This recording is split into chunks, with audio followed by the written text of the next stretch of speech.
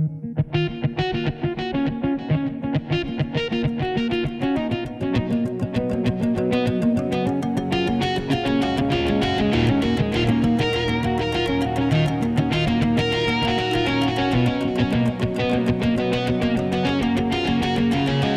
disclosure, I'm Robin Farzad. What's different about Donald Trump, though, is that he is not trying to be the leader of the Republican Party. He's trying to be leader of the Trump Party, which is to say he's not particularly interested in building the Republican Party, in ensuring that the party itself succeeds. In fact, he's spent as much time going after Republicans who he sees as disloyal to him than he has in trying to build a case to go and win seats in the midterm elections in 2022 or come back in 24. Here with Amy Walter, national editor of the Cook Political Report and host of Public Radio's Politics with Amy Walter on The Takeaway. Stay with us. This episode is made possible by the support of Salomon & Ludwin, a boutique wealth management firm dedicated to helping families make smart financial decisions. You worked hard and sacrificed to create and build wealth. They treat advice given to you with the respect your journey deserves. For over 30 years, Salomon & Ludwin has earned a reputation of trust and confidence, recognized by Barron's as a Hall of Fame advisor. Learn more at salomonludwin.com. Catch our recent live show with the University of Richmond's Robbins School of Business and all of our episodes on Apple Podcasts at link fulldradio.com. On Spotify and on NPR One, and a shout out to our radio listeners in Northern Virginia and Washington, D.C., in Asheville, North Carolina, and out west in Southern California. Follow us on Twitter, Facebook, and Instagram at Full D Radio. Joining me is Amy Walter, national editor of the Cook Political Report and host of WNYC's Politics with Amy Walter on The Takeaway. You also see Amy lots on the PBS NewsHour and NBC's Meet the Press. I believe I've seen you on Face the Nation. How are you? I'm doing all right. Pandemic fine, I guess, here on another gray February day. May I ask you off the bat, where were you on January 6th? Or what did you anticipate that day versus kind of expectations and reality? You know, it's interesting. For me, January 6th was actually supposed to be the day where I was going to get to dig into all of the data that came out of Georgia on the 5th. That's right. And, you know, the Cook Report team was going to spend the day sort of updating that race and all that we were learning about the outcome. Sure. And, I was expecting to watch the process. In fact, what I was the most interested in was to see how specific members of Congress were going to vote and what they were going to say when they got to the House floor. So I had that on in the background. And again, the expectation was this is going to be an opportunity to hear from individual members of Congress. I wasn't paying any attention at all to what was going down on the Mall and with the rally and Trump speaking and all of that. And I can't remember when this happened, but suddenly the TV screen was filled with these images of people in front of the Capitol outside. And then when I looked down on Twitter, what I noticed was the Capitol Hill reporters that I follow started saying things like they're banging on doors, they're breaking windows, this is getting out of hand. We knew that they were moving members off the floor. And so it was one of these, okay, maybe this is just going to be a quick thing where the Capitol Police and others sort of shut it down. Obviously, that didn't happen. So as the day moved on, it just got progressively worse, obviously, and it got harder and harder to ignore what was happening there. For me, what happened on January 6th still was difficult to process in that moment. In part because we didn't really have good information. In part because all of the TV coverage, the cameras that were there were mostly capturing what was happening outside. And then there were a couple of scenes from inside the rotunda, but that didn't capture the real violence and panic that was going on inside that building. And it's only been in the last few weeks as we've gotten individual videos, phone, handheld devices that were recording this, that we got to see the full scope of it. The other reality in our pandemic time is that all of this is happening while our son, who is in 8th grade, is also doing his school from home. And so I actually rarely have the TV on, in part because it's just there's too much else happening in our household. And, we don't want one more thing running. But it was clear that this event was worthy of turning the TV on and keeping it on all afternoon. And our son was up in his room doing school and came down and was asking what was going on, right? He saw all of these pictures of people outside and the screaming and the police, and the pictures were starting to come out now of the scuffles between the police and the protesters. And he said, "What's going on here? This doesn't look like a protest. It's an attack." And wow, that really did just hit me, right? I mean, this is our kid who he's grown up in Washington, D.C. He's used to seeing protests and marches. That's a pretty common experience for him. But even he very quickly realized this is not normal. There's something wrong here. What do you think the objective was nominally when Donald Trump kind of addressed them outside the White House before they marched down Pennsylvania Avenue to the Capitol? Did he kind of privately internalize that he had lost the election and he just wanted kind of revenge? He wanted to wreck the hotel room on the way out? What do you think the thinking was? Because could you really go in there and force Mike Pence at gunpoint or force the Speaker of the House to not accept the electors of the states? Like, outside of screenplay fantasy, what was he romancing?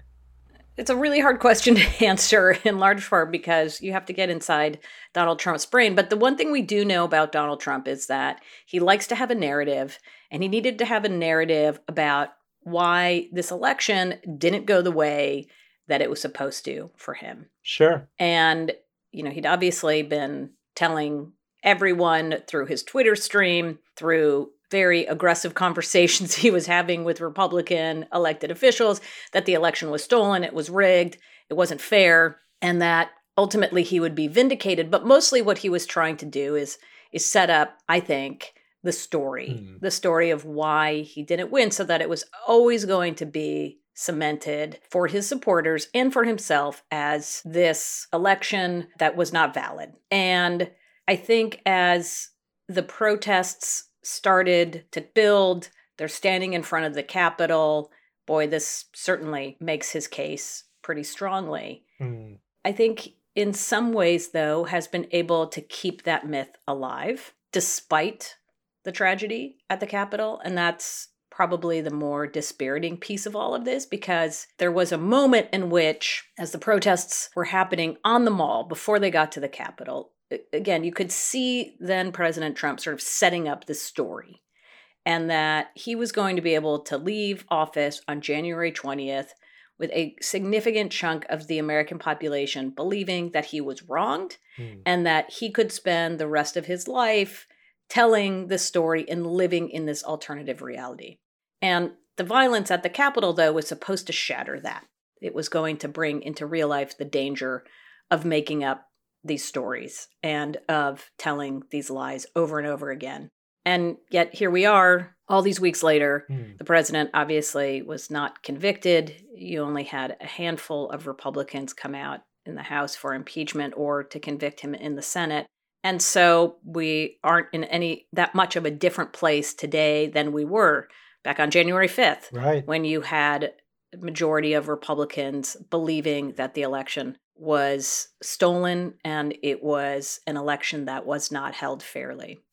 So, of course, Donald Trump was impeached. I mean, kind of fait accompli, reluctantly conceded that even though he disagreed with the results of the election after that riot, at the end of that day, he said that there will be an orderly transfer of power. He was impeached by the House, and even though he was acquitted by the Senate, there wasn't the required 2/3 of the Senate vote to convict him. There were, 7 Republicans who kind of switched over onto the side of the ledger. Having said all of that, within 24 hours of that, they're putting out trial balloons for Lara Trump or maybe Ivanka Trump running for Senate in Florida. The question for you is Donald Trump still the leader, the torchbearer for the Republican Party? There's no doubt that he is. And here's the difference for Donald Trump versus other Republicans, or quite frankly, any other president before him, which is when a party loses the White House, there's that awkward period, those 4 years, where there's not really a leader of the opposition party. We're not like other countries, especially countries with parliamentary systems where you have the party in power and that leader, the prime minister, something, and then you have the opposition party leader, and everybody knows who that is. That doesn't happen in our system. So the person who was last president is still nominally the leader of the party. What's different about Donald Trump, though, is that he is not trying to be the leader of the Republican Party. He's trying to be leader of the Trump Party, which is to say he's not particularly interested in building the Republican Party, in ensuring that the party itself succeeds. In fact, he's spent as much time going after Republicans who he sees as disloyal to him than he has in trying to build a case to go and win seats in the midterm elections in 2022 or come back in 24. And, a person who wants to build a party is someone who also is willing to say, we have a big and diverse group of voters in this party, and their opinions all matter. And, we find a way to unify around the following policies or the following issues. In this case, there is no policy prescriptions that are keeping the party together. It is purely around loyalty. And the fact that you had so many of these Republicans who voted to either impeach or convict Donald Trump being censured by their own party suggests that this is really all about one thing, and that's a personality. And that is a very challenging thing to do, right? To build a party around a personality, because there's only one Donald Trump. And yes, you may see members of his family run, and maybe they will succeed. But in order to really, for the Republican Party to move it forward, to bring more people into the party, it needs to be something other than, it needs to stand for something other than Donald Trump. And that's the thing that I don't understand either, when Republicans willingly holding on to Trumpism because they see it as successful. When Donald Trump lost the election, Republicans don't have control of the Senate or the House. Just from an electoral perspective, this was not a successful 4 years. And so, to look back at the last 4 years and say, you know what, this was really good. We really need to do more Trump. We need to have more cowbell, right? More Trump cowbell. That's the way we're going to get back into power. Strikes me as odd. And so, look, 2022, it's a midterm election, so put all the caveats there. It's not going to tell us what the next presidential election will look like. But we have been, looking at a candidate in Trump for president who, in running the last 2 times, failed to get 50% of the vote, not just the popular vote, but failed to hit 50% of the vote in key states like Wisconsin, Pennsylvania, Michigan, in 2 elections in a row. That, to me, is you're putting yourself in a politically precarious position. Well, yeah, Amy, I'm reminded, talk about the through line going back to the 1950s, is Senator Joseph McCarthy mentored Roy Cohn. I'm sure you've read about this. And Roy Cohn, going into the 70s and 80s, mentored Donald Trump. In fact, Donald Trump has been rumored to say many times, "Where's my Roy Cohn?"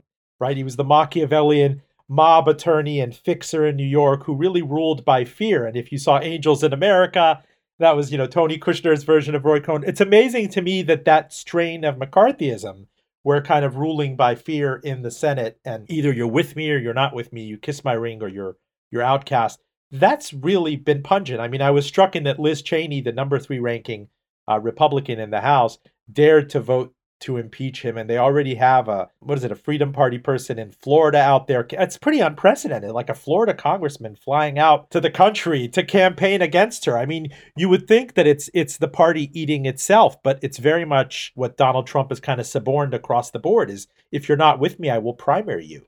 And that's the thing. It is all about a personality. I mean, in some ways, if you said, well, what is Trumpism? You could come up with some policy that would define Trumpism. Certainly, the America First and a much more aggressive stance on things like China and a more populist approach to trade. But at the end of the day, it really is the style of politics that Donald Trump promoted that is the most salient feature of Trumpism and is what is the through line really through our politics going forward.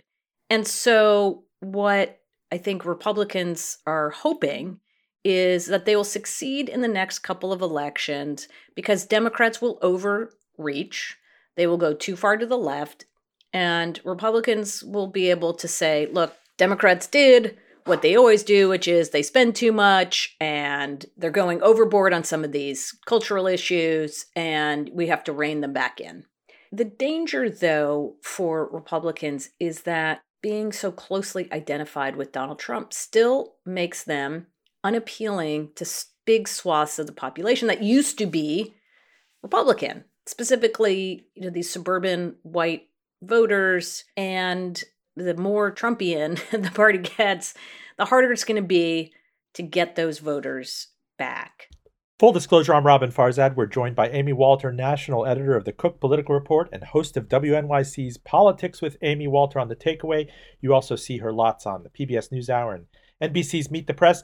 You mentioned Romney and 2012, Amy, and the existential element of it. I'm old enough to remember that there was a post-mortem report that a handful of even-keeled elder statesmen of the GOP commissioned to say, why did we lose in 2012? Why wasn't it all that close against Obama? Why can't we get our act together? And I thought it suggested a widening of the tent. We have to appeal to Latino voters, to immigrants, to suburban mothers more. And yet the read that I have going into 2016 is that they really dispensed with all of that. Like, no, you can really embrace the base and make a bet that you can get a lot of other people who may not have felt enfranchised before, a lot of aggrieved working class whites, maybe without a college education. And it worked. It worked in 2016 for whatever it's worth, even though it didn't win the popular vote. Does anybody ever pick up that dusty, musty tome and say, maybe we need to reconsider it again? Right. Well, I think a lot of folks looked at the 2020 election and they said, well, Donald Trump brought a lot of new voters into the party, and they weren't just white voters. He did really well with Latino voters in all states, but specifically where it mattered the most in South Texas and in South Florida. And so he expanded the tent in a way that those traditionally establishment Republicans like John McCain and Mitt Romney did not. But what Trump has also done is he has set politics now as an existential fight for who and what America really is. You think about the Mitt Romney campaign, which was essentially, elect me, I'm a really competent businessman, and Republicans, the Republican Party, we are for fiscal discipline. We're going to make sure to rein in this crazy debt and deficit. And we embrace entrepreneurship, right? We are the business party. We're the party, not of the working class party, but we are the party of success. But that is not as compelling a message as what Donald Trump is offering, which is, I am the only thing standing in the breach right now. If you vote for the other party, if you vote for this Democratic candidate, the America that you know and love is going to go away. And that is something that has proven to be successful in some ways for Donald Trump.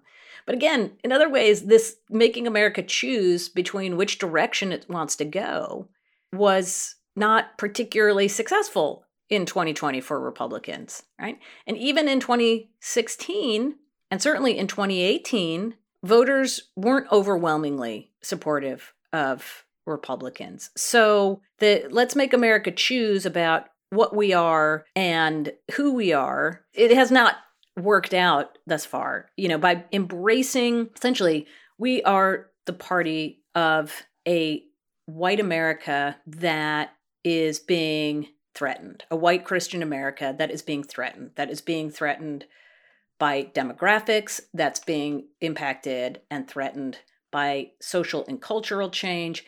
And it's going to be gone.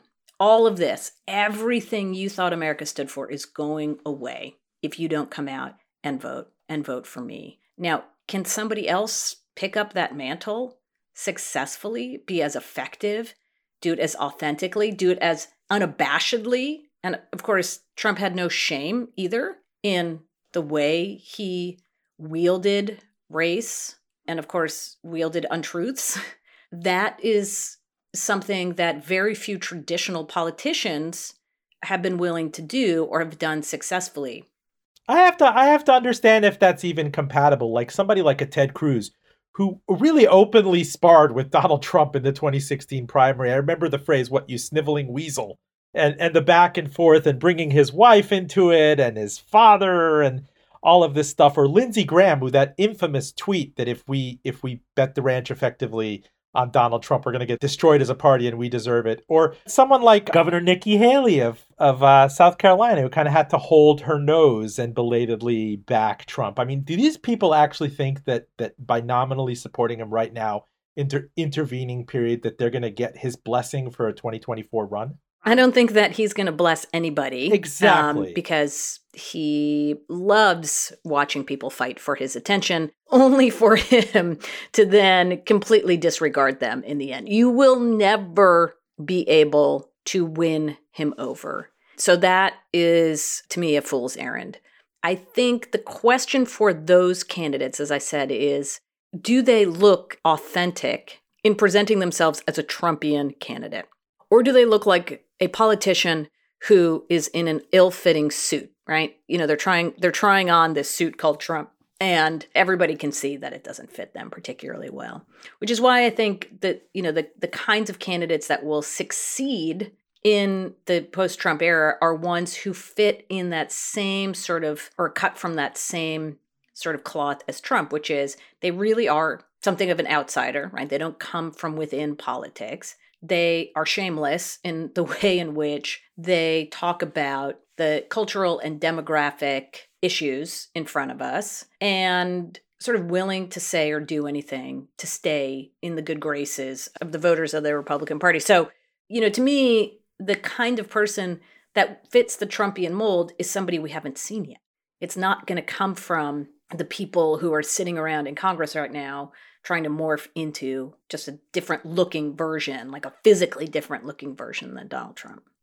So is it just an academic footnote for kind of politics and history class that the GOP now, if you go back 3 decades, has won the popular vote in a presidential election exactly once, in 2004 when W beat John Kerry? Or that just doesn't matter? I mean, I guess you can run the tables in a certain way, and 2016 being the biggest political upset in the history of the union. But what are the chances that happens again? I mean, this time it was Biden getting more than 81 million votes. It was Trump getting a still substantial 74, 75 million votes. But it seems to be at some point the marginal base voter that you get is going to turn off the swing voter that you need. Am I reading that incorrectly? No, I think you're very correct about that. And I think, honestly, in 2020, the Donald Trump campaign made no effort at all to try to win the popular vote. I mean, that's stunning. Most people who run for president would like to get a majority support of the country in which they are leading. You know, after George W. Bush won in 2000, he spent a good chunk of his time reaching out to Democrats, trying to do bipartisan legislation, understanding that to run for re-election in 2004, he was going to need to have a broader coalition. And theoretically, to try to hit a 50% popular vote, to give him legitimacy for his second term. Donald Trump does not care about that because he is not the president of the entire country. He's the president of the states that will give him their votes. Look, it wasn't just that he didn't win the popular vote. I do think it's important to recognize that he fell under 50% in the states needed to win the Electoral College and didn't improve that much from his 2016 showing. So if you look at those numbers, you say, okay, so more people turned out in 2020 than turned out in 2016. And even then, Trump's overall popular vote margin moved a point. And in the Electoral College, his numbers moved, in the individual states, moved half a point or a little bit less than a point. Or in a place like Arizona, it moved 1 point. All right. So all those new voters who came out Many of them, yeah, they turned out and they voted for Donald Trump, but a lot of them turned out to vote against Donald Trump. So, if you're going to play that strategy, there are more of the non-Trump voters. Now, the one thing I will say, though, to sort of contradict myself a little bit is, even with all of that I just pointed out, if you had 44,000 votes go the other way in Arizona, Wisconsin, Georgia, go from Biden to Trump, there would be a 269 to 269 tie in the Electoral College. And Donald Trump would be president right now because the election would have gone to the House and there are more Republican delegations in the House and it would have been over. Or say move 90,000 votes. So Trump wins Nebraska 2 and those 3 states, and he gets just over 270 electoral votes. He wins the Electoral College barely, and of course loses the popular vote again. Thinking about this, and this is not just about a political strategy, but think about what it means for our country, and a country that is already deeply polarized, the idea that we could have, once again, a Republican candidate run for president, lose the popular vote, and win. And what does it say about a country, where this can happen over and over again, about our political system? And what about the people who are in the majority, the 51 or 52% who vote for the Democratic candidate, who find themselves, or even the 50.8% or whatever it is, vote for the Democratic candidate only to find that their candidate has lost again, and that a Republican, simply because they were able to get the right numbers and the right numbers of states, is able to serve as president. And I think that just divides the country even more, and probably divides it in a more dangerous way. Full disclosure, stay with us. Full disclosure, I'm Robin Farzad. My guest is Amy Walter, national editor of the Cook Political Report and host of WNYC's Politics with Amy Walter on the Takeaway. Amy, I have to ask you, Georgia. You mentioned that Georgia was on your mind on the morning of June 6th, and you thought it would be all about crunching precincts and hundreds and thousands of votes here and doing the Kornacki dance, if you will. Kind of an inside baseball reference, but what is Georgia telling us to the extent that this went for a Democrat, however marginally, for the first time since 92, when you had, Ross Perot split the ticket, if you will, but the 2 Democrats won this time around, and I didn't expect it to happen in Georgia. If anything, I thought that North Carolina might go blue first, and yet, did Georgia blindside you?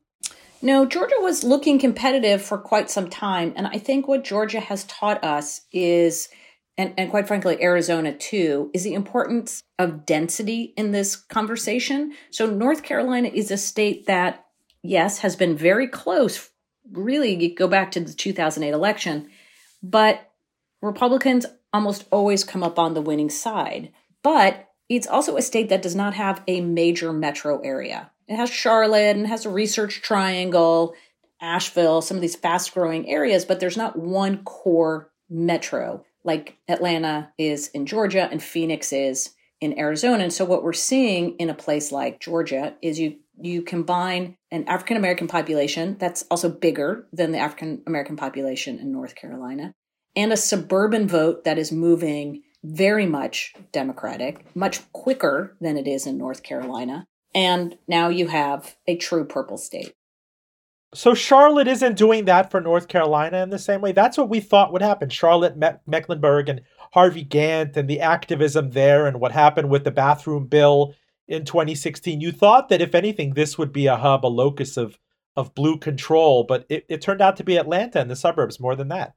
Yeah, Charlotte is, it's a fast-growing city. And again, the Research Triangle, pretty fast-growing. A lot of people coming from outside of North Carolina. But if you look at Charlotte, for example, Mecklenburg County, which is Charlotte, continues to move to the blue, darker and darker blue. But you go right outside of Mecklenburg County to where the exurbs are, and it's really deep red. And so if you look at Atlanta, what you see is the sort of concentric circles around Georgia where, you get it's dark blue, medium blue, lighter blue, purpley blue, purple, red, dark red, right? In Charlotte, it really is basically, it's like blue, and then it goes directly to red. And so it's not to say that North Carolina isn't competitive or that a Democrat can't get elected there. It's just to say that the dynamic is different than in a state like Georgia.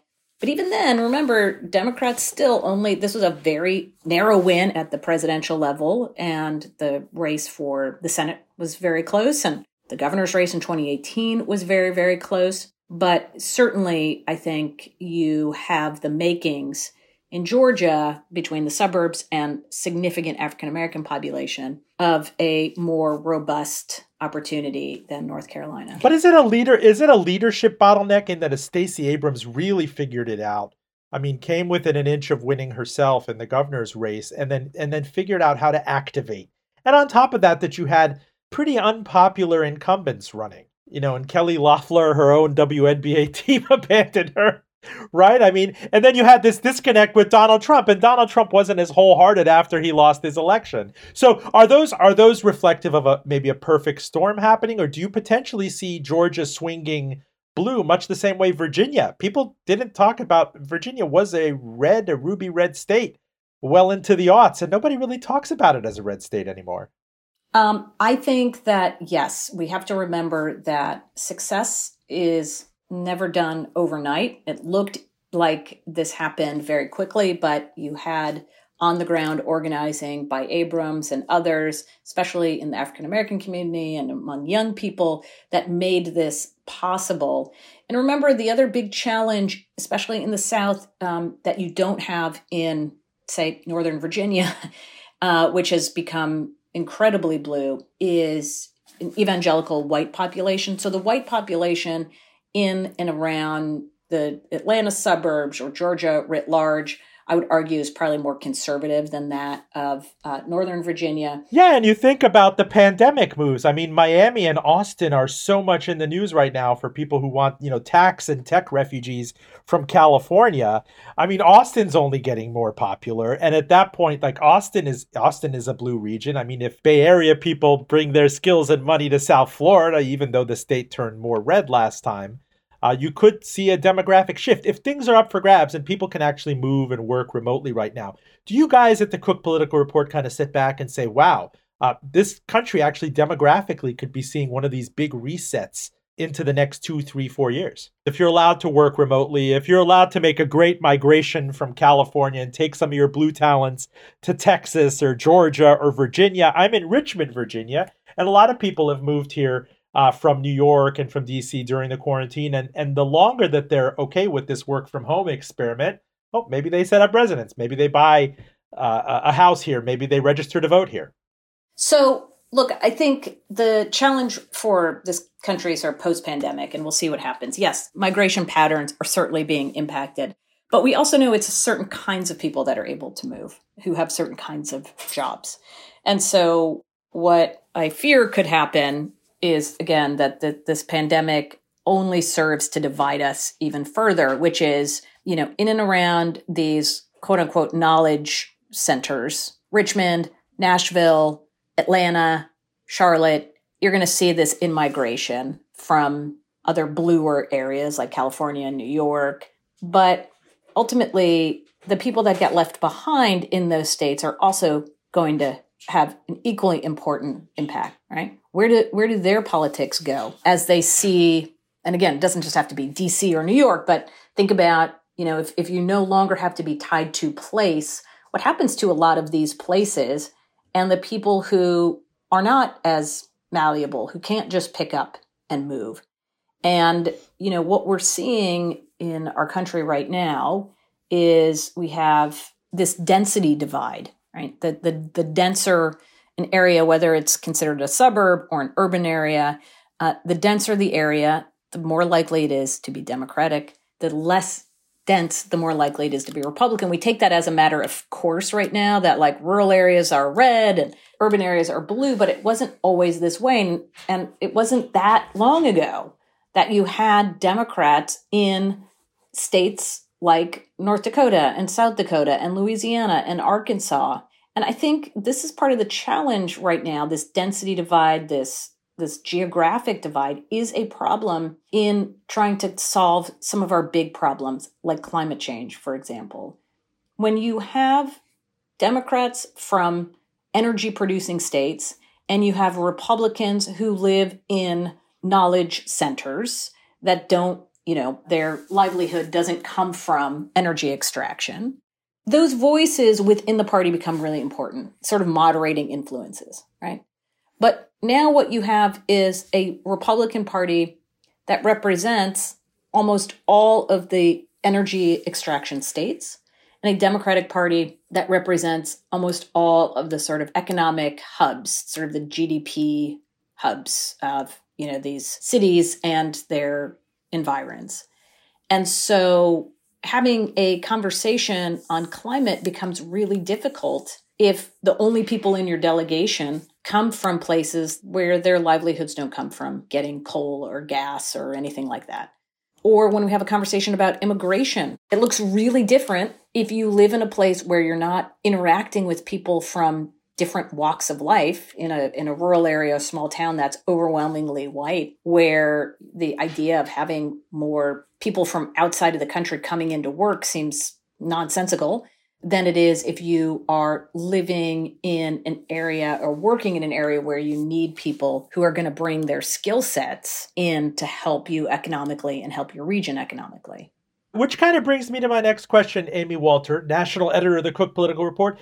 Someone like a Chuck Schumer, who is the Senate Majority Leader, is he actually not, when you get down to brass tacks, is he not as powerful on the margin as a Senator Joe Manchin from West Virginia, who is that critical swing vote, who's voted alongside Trump, alongside Supreme Court justices nominated by Trump, that is the crux that you need, or a Susan Collins, that it can't always be kind of counting on Kamala Harris for vote 51, that you can't take these guys for granted. It's always going to have to go through his office. And he is in a great position to extract and demand rents, as is a Susan Collins, who's a rarity as a New England Republican. Right. I mean, I think when you have a 50-50 Senate, it means that every single Democratic senator becomes a king or a queen. It just takes one of them to hold something up. And so it's not just Joe Manchin. We've already heard from Senator Kyrsten Sinema of Arizona recently on issues like the filibuster. She doesn't want to see the filibuster eliminated. She also said she doesn't want to see the $15 minimum wage in the COVID bill. So those are the folks that also carry attention. There are other moderates in the party that come from sort of purple states. There aren't as many, though, that come from red states, right? Joe Manchin is sort of in a world of his own. Oh, isn't there? There was another one in the mountain region, a Manchin tester. You forget there's such rarities, right? So there's Ben Sass, there's Lisa Murkowski. I mean, some people who are on the border of this thing, but time was, I mean, again, I'm an old guy. I used to think of Bill Weld, right? And other New England Republicans, such as, Senator Cohen, right? This just, they just don't exist anymore. There's such an anomaly sticking out where the map is either dark red or dark blue. Amy, I have to ask you, about the Supreme Court. In the 10 minutes or so we have left with you, there's still this sense of injustice after what happened to, Merrick Garland, who's now Biden's attorney general pick, but that he was thwarted in 2016 when Obama nominated him for the Supreme Court. And then Donald Trump proceeded to install 3 appointments to the Supreme Court. Do you hear of any sort of whisper campaign now for Biden and Kamala kind of suggesting maybe certain people or justices leave while the Democrats have the White House and the Senate?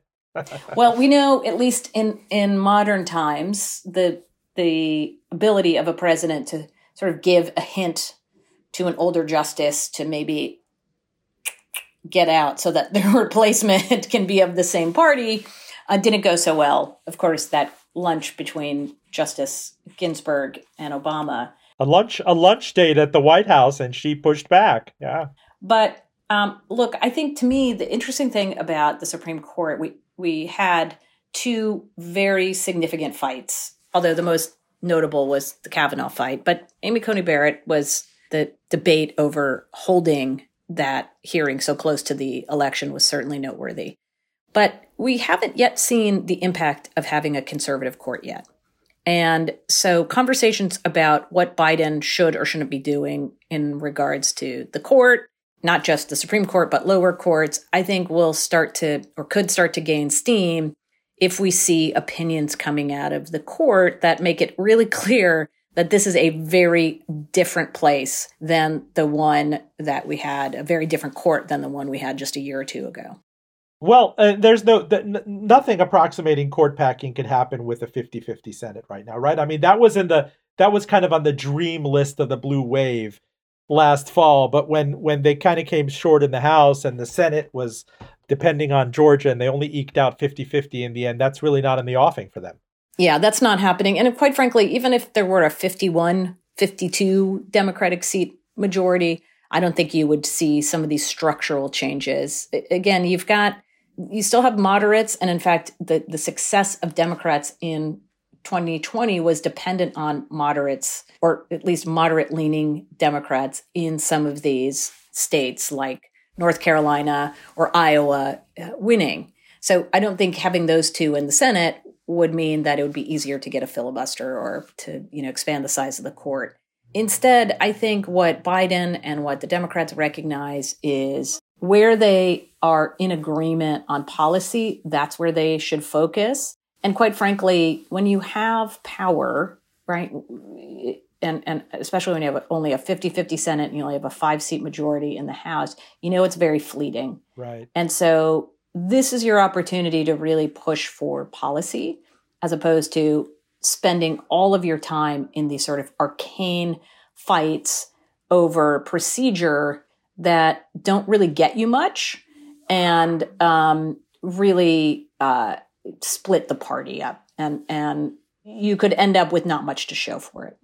Is it all but understood that he is not going to be in a position to run again in 2024, that at some point they're going to have to shoehorn in Kamala Harris? Or could this all just be ridiculous talk at this point? He could end up being extremely popular coming out of COVID and the economy, or people suddenly feel united by him. What are you hearing on the ground? I don't think there's any hearing on the ground. I think most people expect that he's not going to run for re-election, but that he would not say such. And I think it doesn't make much sense for him to limit himself to being a lame duck this early in his presidency. I think what we're going to hear about, though, again, I think it's going to be past the midterms, see where we are on the pandemic and the economy and stuff.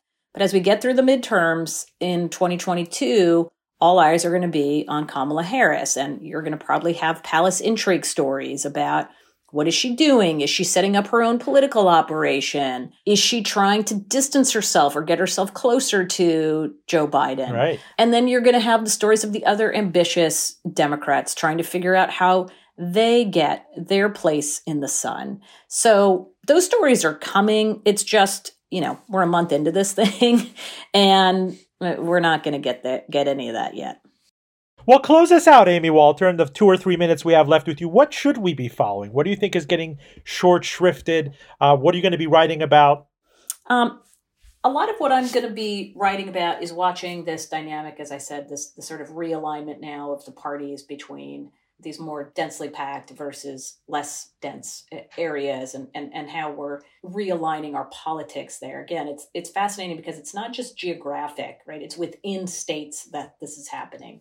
And of course, I'm also going to be paying a lot of attention. This is a redistricting year. So what that looks like is going to be very important to be able to understand what the House is going to look like for the next 10 years. And then just to see how, look, President Biden ran on this idea that if we just went back to normal, if we just sort of we could rewind back to 2016, I don't think he's ever thought we could pretend that Trump didn't happen, but that was more that Trumpism was an anomaly and our politics could be sort of brought back to a simmer rather than a boil. And thus far, I don't know that is happening, but this fight over sort of existential questions about who we are seem to be taking up more of our political bandwidth than anything that I've seen before. And so that level of fight, when you're talking about believing that the other side is a threat to the country. I mean, this is where we have 80-90% of Republicans and Democrats believing about the other side that they don't have the best interests of the country in mind, that if they are in charge, they threaten the values of our country in a really substantial way. Solving that with sort of traditional tools is going to be really hard. So I'm going to be paying a lot of attention to that. Amy Walter, national editor of the Cook Political Report, host of WNYC's Politics with Amy Walter. You can also catch her on PBS NewsHour. You are always welcome on this show, and I sure hope you come back. Thank you so much. Full disclosure, special thanks to Claire Morgan at Notterly. All of our episodes are available on Apple Podcasts at linkfulldradio.com, on Spotify, and of course on the trusty NPR One app, which is highly recommended. Follow us on Twitter, Facebook, and Instagram at Full D Radio. I'm Robin Farzad. Thank you, as always, for listening. Back with you next week.